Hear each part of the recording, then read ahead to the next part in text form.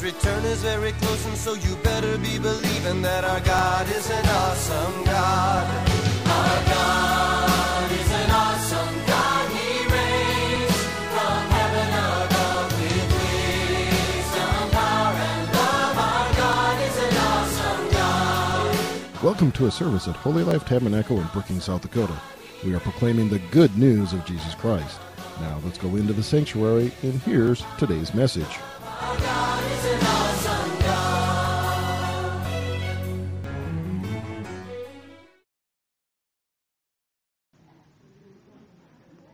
We need all the lights on, don't we? Here, hallelujah, hallelujah. Holy Spirit, we love you. Thank you that you're our helper, our encourager, our counselor. Thank you for the life and light of the Holy One. Jesus, we adore you. We love you. We give ourselves anew to you. Bless this class in Jesus' name. So I'm talking about seeing the one who's invisible. I did a page in my book recently. It's called 365 Days, a Year Without Fear.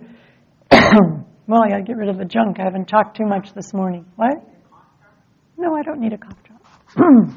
I don't. I really don't. It'll clear up in Jesus' name. Honestly, I haven't talked too much today yet. Anyway, it's called A Year Without Fear, and there's 365 days, obviously, in a year, and I'm still only on page 228, so I got a ways to go. But anyway, I was dealing with this wonderful verse from Hebrews 11:27 about Moses. Such a giant of a man, you know, but he's a little bit more, I think, like you and me than we realize. So let's just take a minute and dig in, a couple minutes this morning. Hebrews 11:27, we're actually going to start at verse 24. We'll read it first from the New American Standard Bible. I mean, we think that this man was way above average, but was he really? Was he way above average? Was his life just laid out for him, this easy journey? No. There were a lot of difficult moments and a lot of tough choices that he went through. The Bible says, by faith, Moses, when he had grown up, refused to be called the son of Pharaoh's daughter, choosing rather to endure ill treatment with the people of God than to enjoy the temporary pleasures of sin. Next. Verse 26, considering the reproach of Christ greater riches, this is a choice, than the treasures of Egypt, for he was looking to the reward. Verse 27, by faith he left Egypt, not fearing the wrath of the king, for he persevered as though he saw someone who is unseen. NIV, starting in verse 24. By faith, Moses, when he had grown up, it's coming, right? Of course it is. Refused to be known as the son of Pharaoh's daughter. He chose to be mistreated along with the people of God, rather to enjoy the fleeting pleasures of sin. He regarded disgrace for the sake of Christ as of greater value than the treasures of Egypt, because he was looking ahead to his reward. By faith, he left Egypt, not fearing the king's anger. He persevered because he saw him who is invisible. Just stop for a moment now. Just consider some of these things that he's dealing with. This choice. Do I side with Pharaoh as his the daughter of the grandson of Pharaoh? Do I choose the mistreatment of the people of God? And then he's dealing with the choice in verse 26. All the riches, all the treasures of Egypt, all the significance of being the top dog of the country. Or, again, the treasure of heaven. And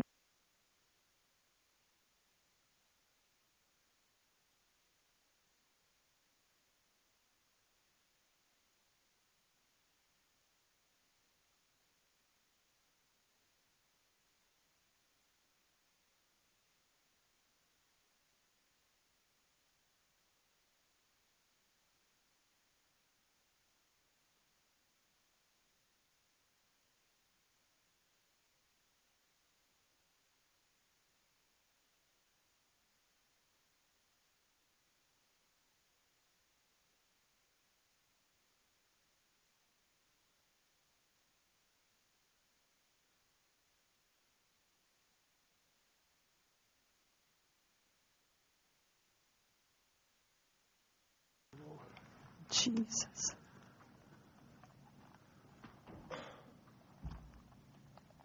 Is it working? All right, well, doesn't feel like it is, but.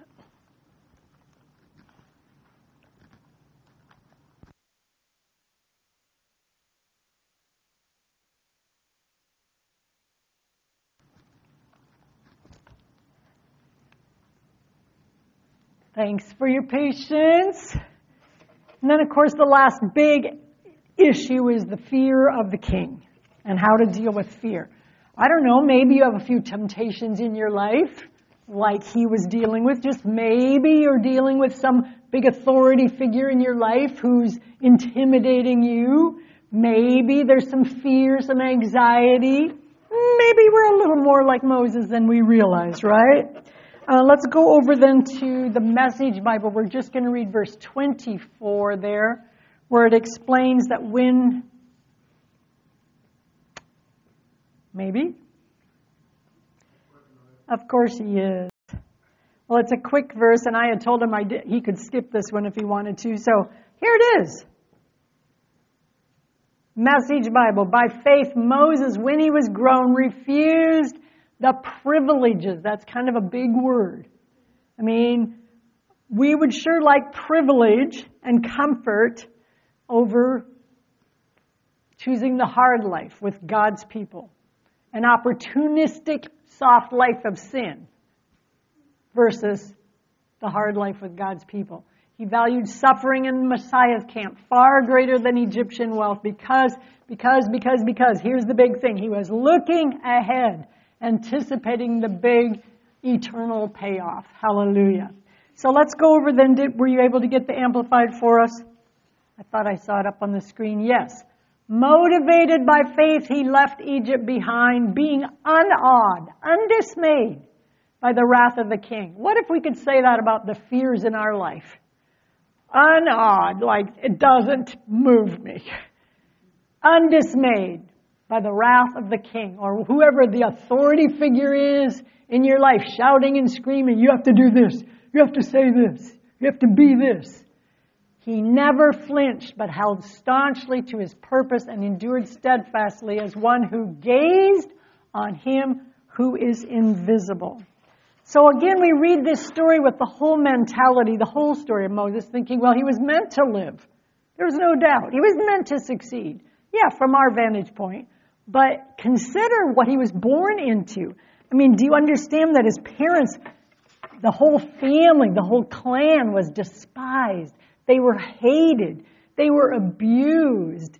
They were living far from the Egyptians were rich. They were a prosperous nation, very knowledgeable, a lot of wisdom, and the treasures of Egypt was a big deal. But the entire Israelite clan, when we're talking about a lot of people, were living in this low place, being despised, used and abused.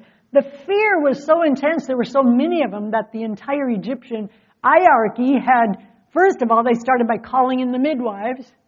The big head man called in the Hebrew midwives. Kill all those male babies. I mean, a little intimidating, yes? Or like it's your life. Well, they went through their own crisis of faith, but they decided, we're not doing this. We're going to honor our God instead of this great, big, intimidating leader in our country, in our land. And next thing, what they do next, we're going to get control here. We're not going to let all these people rise up and take over our land. So next they send the soldiers out to these little houses. You know, one commentator said they probably lived in tents or huts, but I got to thinking, I don't know how that could be, because the Bible talks about, when the plagues were going on, and there was the light issue. And the Bible says that God's people still had light in their houses. Not sure how that all happened. That was a God thing. You know, that could very well happen down the road, even whatever we go through. We will always have that presence and that supernatural power in our life. Hallelujah. So it's all because they were so afraid of the Israelites. So they send the soldiers to these places where God's people lived, grabbing the babies, the little children, every little boy under the age of 2. It was a horrendous time, throwing them into the river. I mean, think of the grief and the anger and the helplessness that these people felt. And Moses was born smack dab in the middle of all of this. Like with a price on his head from the minute he was born. And of course, we know this story, how the mother put that little baby boy in this basket, covered it with this tar, put it in the river. Talk about faith, right? And what does God do? It's the Pharaoh's daughter that hears the baby cry. It's the Pharaoh's daughter that picks that baby up and names him. She got to name him. Hallelujah. And of course, it's fun to see how God arranged for Jochebed, his true mother, to be able to nurse that baby and hold that baby and sing over that child, and probably taught him everything she could get into his little heart and mind, because they didn't wean those babies until 3 or 4 years old in those days. Then Moses took up his residence in the palace, and all of a sudden now he's the grandson of Pharaoh, the son of Pharaoh's daughter, and he was trained, he was educated in the best of Egypt. Now let's look at Acts chapter 7, verse 22. He had to be able to communicate with the highest of the land. He had to be one of the most knowledgeable of all the people. We don't have it yet. Acts chapter 7, verse 22. This is in the big sermon of Stephen. It says, Moses was learned in all the wisdom of the Egyptians, and he was mighty in words and deeds. And then, of course, to me, I keep remembering, well, he told God he had this stuttering problem. I don't know when that all started. But he was mighty, the Bible says, in words and deeds. And when he was full 40 years old, it came into his heart to visit his brethren, the children of Israel. So we don't know what age was he when he became aware of this. I think there was this tension in him the whole time. Who am I? Where do I fit? What's my real purpose in life? I mean, I'm guessing his mother told him some things from the beginning of the hope she had, that they were waiting for deliverance from this terrible slavery. We don't know. I just know that there was this tension within him. Do you ever struggle with that? Where do I fit? What am I supposed to do? What's my true destiny, my real purpose in life? I believe Moses dealt with this tension all the time. Now, it says that it came into his heart to visit his brethren, the children of Israel. And at some point he was so disturbed that he went out. We have this story in Exodus chapter 2, verses 13, 14, and 15, where he saw this discrepancy. He was, well, here's the story. The next day he went out again. Is this the right one? Yes. Well, this is the day after. Okay, so the first time, what happened was he saw them being abused, his people, the Hebrews. And he killed a man trying to solve this issue. He thought maybe he was justified, nothing was going to happen. But this is what happens. He goes the next day, and he sees 2 Hebrew men fighting. He spoke to the man, "Why are you hitting your neighbor?" The man shot back, "Who do you think you are? Telling us what to do. Are you going to kill me the way you killed that Egyptian?" And Moses panicked. Word has gotten out. People know about this. Verse 15 says, Pharaoh heard about it and tried to kill Moses, but Moses got away to the land of Midian, and he sat down by a well. I believe Moses had been struggling for quite a while with this. Who am I? Where do I fit? The Egyptians expect this of me. And I guess I failed to say, according to Josephus, Moses was a big hero in the land. He had won a whole lot of significant battles. He was a tremendous soldier and a great warrior in the land. So I'm sure he's thinking thoughts like, well, the Egyptians expect this of me. And then there's the Hebrews. And there's this sense of who do I belong to? And obviously the Hebrews weren't exactly accepting him either at this point, right?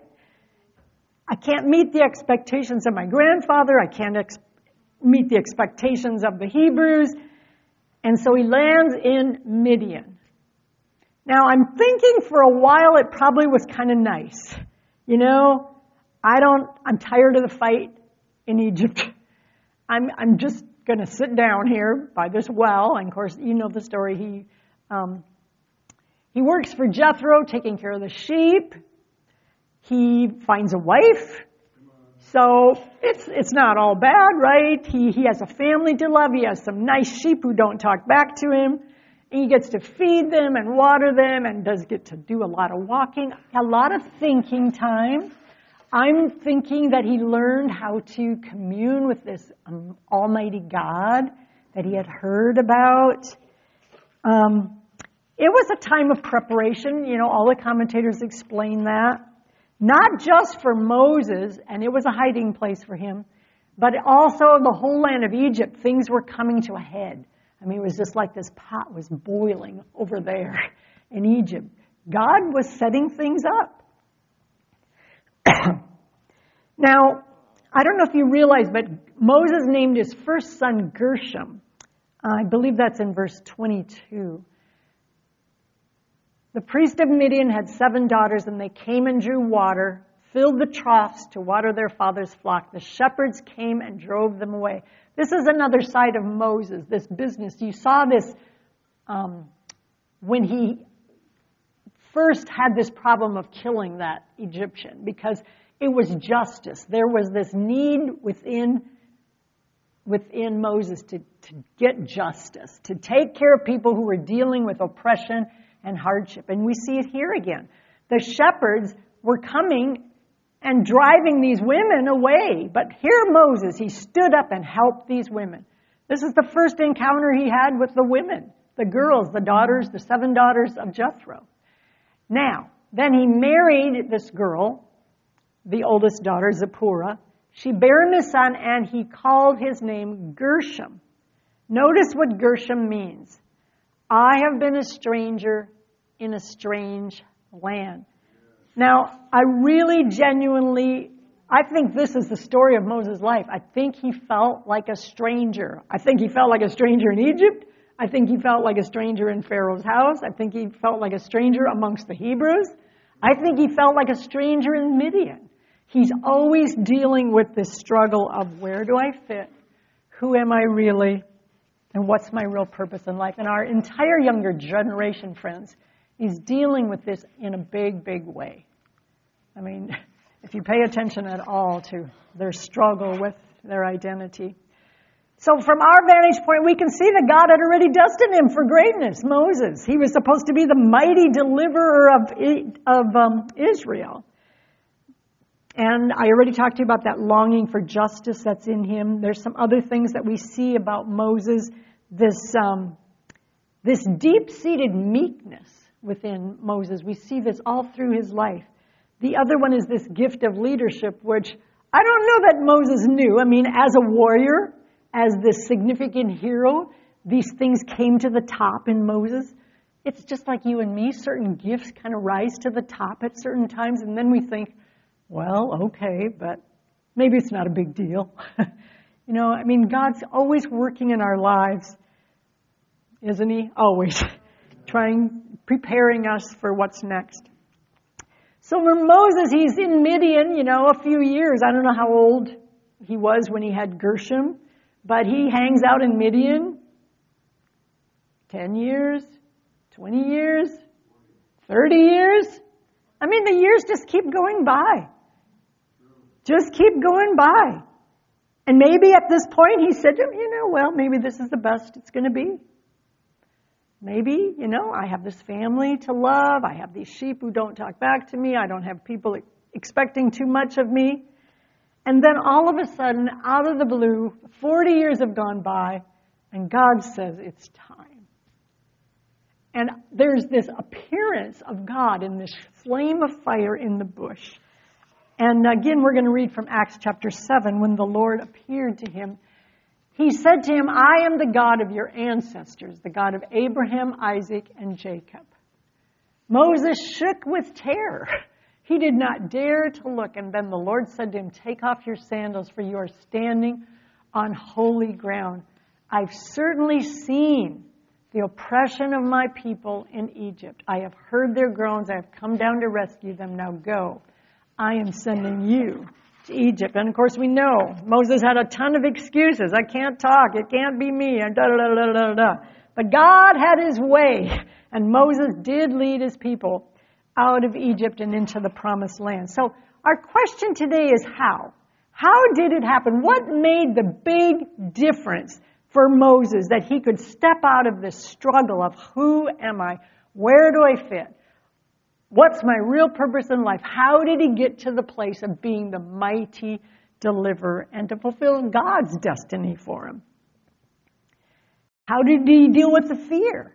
I mean, there was a lot of fear with this big, intimidating authority figure in his life, right?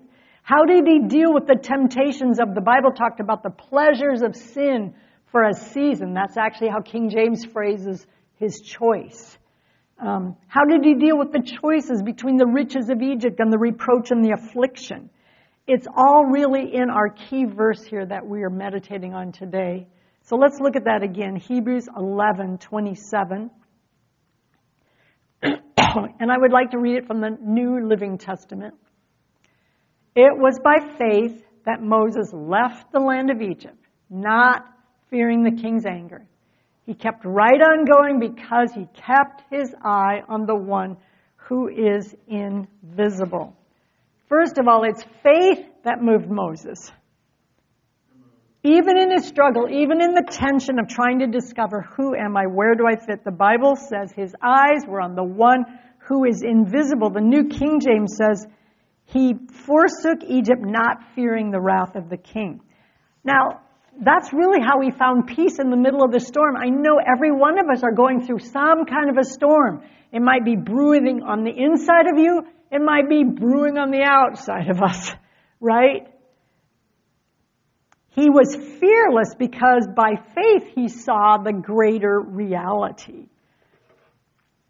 The New King James, is that what? There it is. He endured. I mean, that's a big word. He persevered. He persevered as seeing the one who is invisible. Now, I don't know if we can grasp that Pharaoh was a very real and dominant force in his life. But Moses was able to see the one greater than the king, greater than Pharaoh.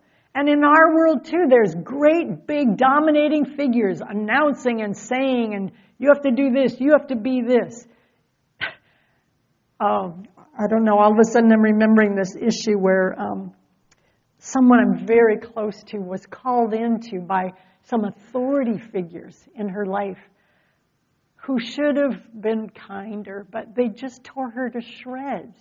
Just tore her to shreds saying, you aren't doing this, and you aren't doing this, and you aren't like this. And I mean, she was just wiped out for weeks. Like, okay. I mean, we're supposed to be encouraging one another. We're supposed to be lifting one another up. That's the funny thing, isn't it? The enemy is always taking you down, down, down. But if we'll just get our gaze on the one who's invisible, he always wants to lift us up. Pharaoh sat on a very visible throne with visible subjects.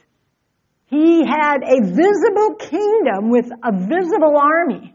But Moses was able to see the God who's invisible, the Lord who has an invisible throne, an invisible kingdom, an invisible army. Remember David talked about the armies of the living God. We've got to be able to see those things, friends, and that's only going to happen by faith. So I did ask you to get that new verse. Were you able to find the Voice Bible for Hebrews 11:1? Puts it like this. Faith is the assurance of things you have hoped for. Assurance. We're talking about deep-seated assurance. It's the absolute conviction that there are realities you've never seen. Whew! Hallelujah. And friends, that's how Moses endured. That's how he persevered. That's how he dealt with the fears. The fear, the wrath of the king. That's how he dealt with the temptations. The pleasures of sin. I mean, there are things pulling every one of us. Like, come on, this would be the easy way. This would be the comfortable way. The world's doing it this way. There's always that pull. How do we deal with our temptations? We get our gaze on the one who is invisible. Hallelujah. I don't know if you realize this, but what we give our attention to, friends, that's what's going to counsel you. Well, how do I put it like this? Say discouraging thoughts come into your mind. Ever happen? Oh, yes, of course. And if we allow it, they just tend to pile on. Have you ever noticed? If you give a little more, a little extra attention, or say to an offense that happened, you start thinking about that offense, remembering what was said and the nasty way it was said. And pretty soon, the enemy's got you remembering, and then there was your third grade teacher, and then there was those other people that never liked you either. I mean, he just piles it on. But if we will give attention to the one who adores us, who loves us, who cherishes us, the realities of the kingdom of who really is on the throne, then that gets bigger. Whatever we give our attention to gets bigger in our lives. Whatever we give attention to in our lives is what is going to counsel us and direct us and mold our life and have something to say. So I'd like to close then with Isaiah 26:3. I realize that usually this verse is only used when we're looking for peace of mind, which isn't a bad deal, right? It's one of the nicest, most glorious kingdom realities that there is the peace of God. But I want to keep reminding you, I don't know where, it was a story I guess I read in the Copeland magazine that opened my brain up to, my heart up to, you will keep him in perfect peace. That's actually the word shalom, shalom. You know, you can rewrite this verse 10 different ways. What's one of the meanings of shalom? Yes, peace and tranquility. You, Almighty God, will keep me in tranquility because my mind is stayed on you, because I decided I'm trusted in you. Or you could rewrite it like this. You, my Almighty God, my eternal Father, you will keep me in, what's another meaning of shalom? Protection, safety.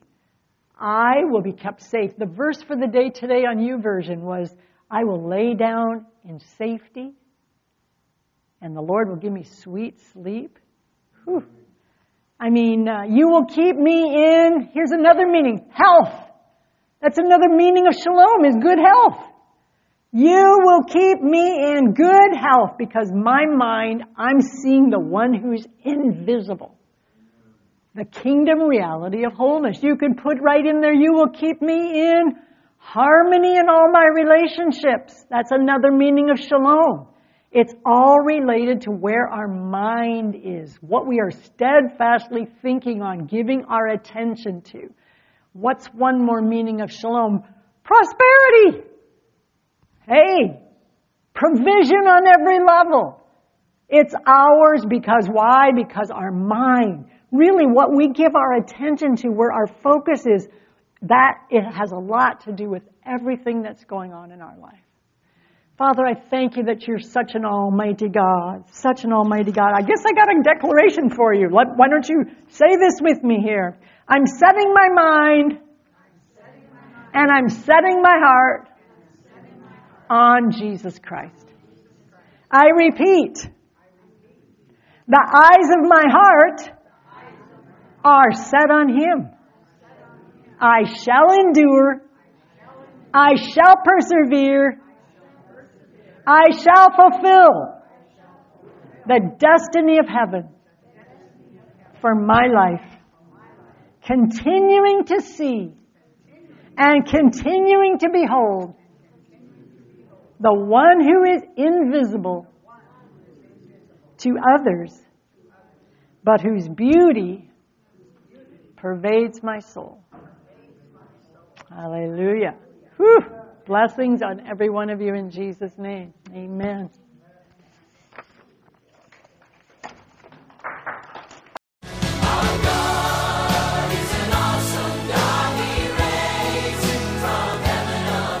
Thank you for listening to this inspirational message. We trust that you were encouraged in your faith. For additional information or resources, please contact the church at 605-692-4616. You can email us at holylife@brookings.net or visit our website at holylifetabernacle.com. If you're in the Brookings area, please stop by to visit a service.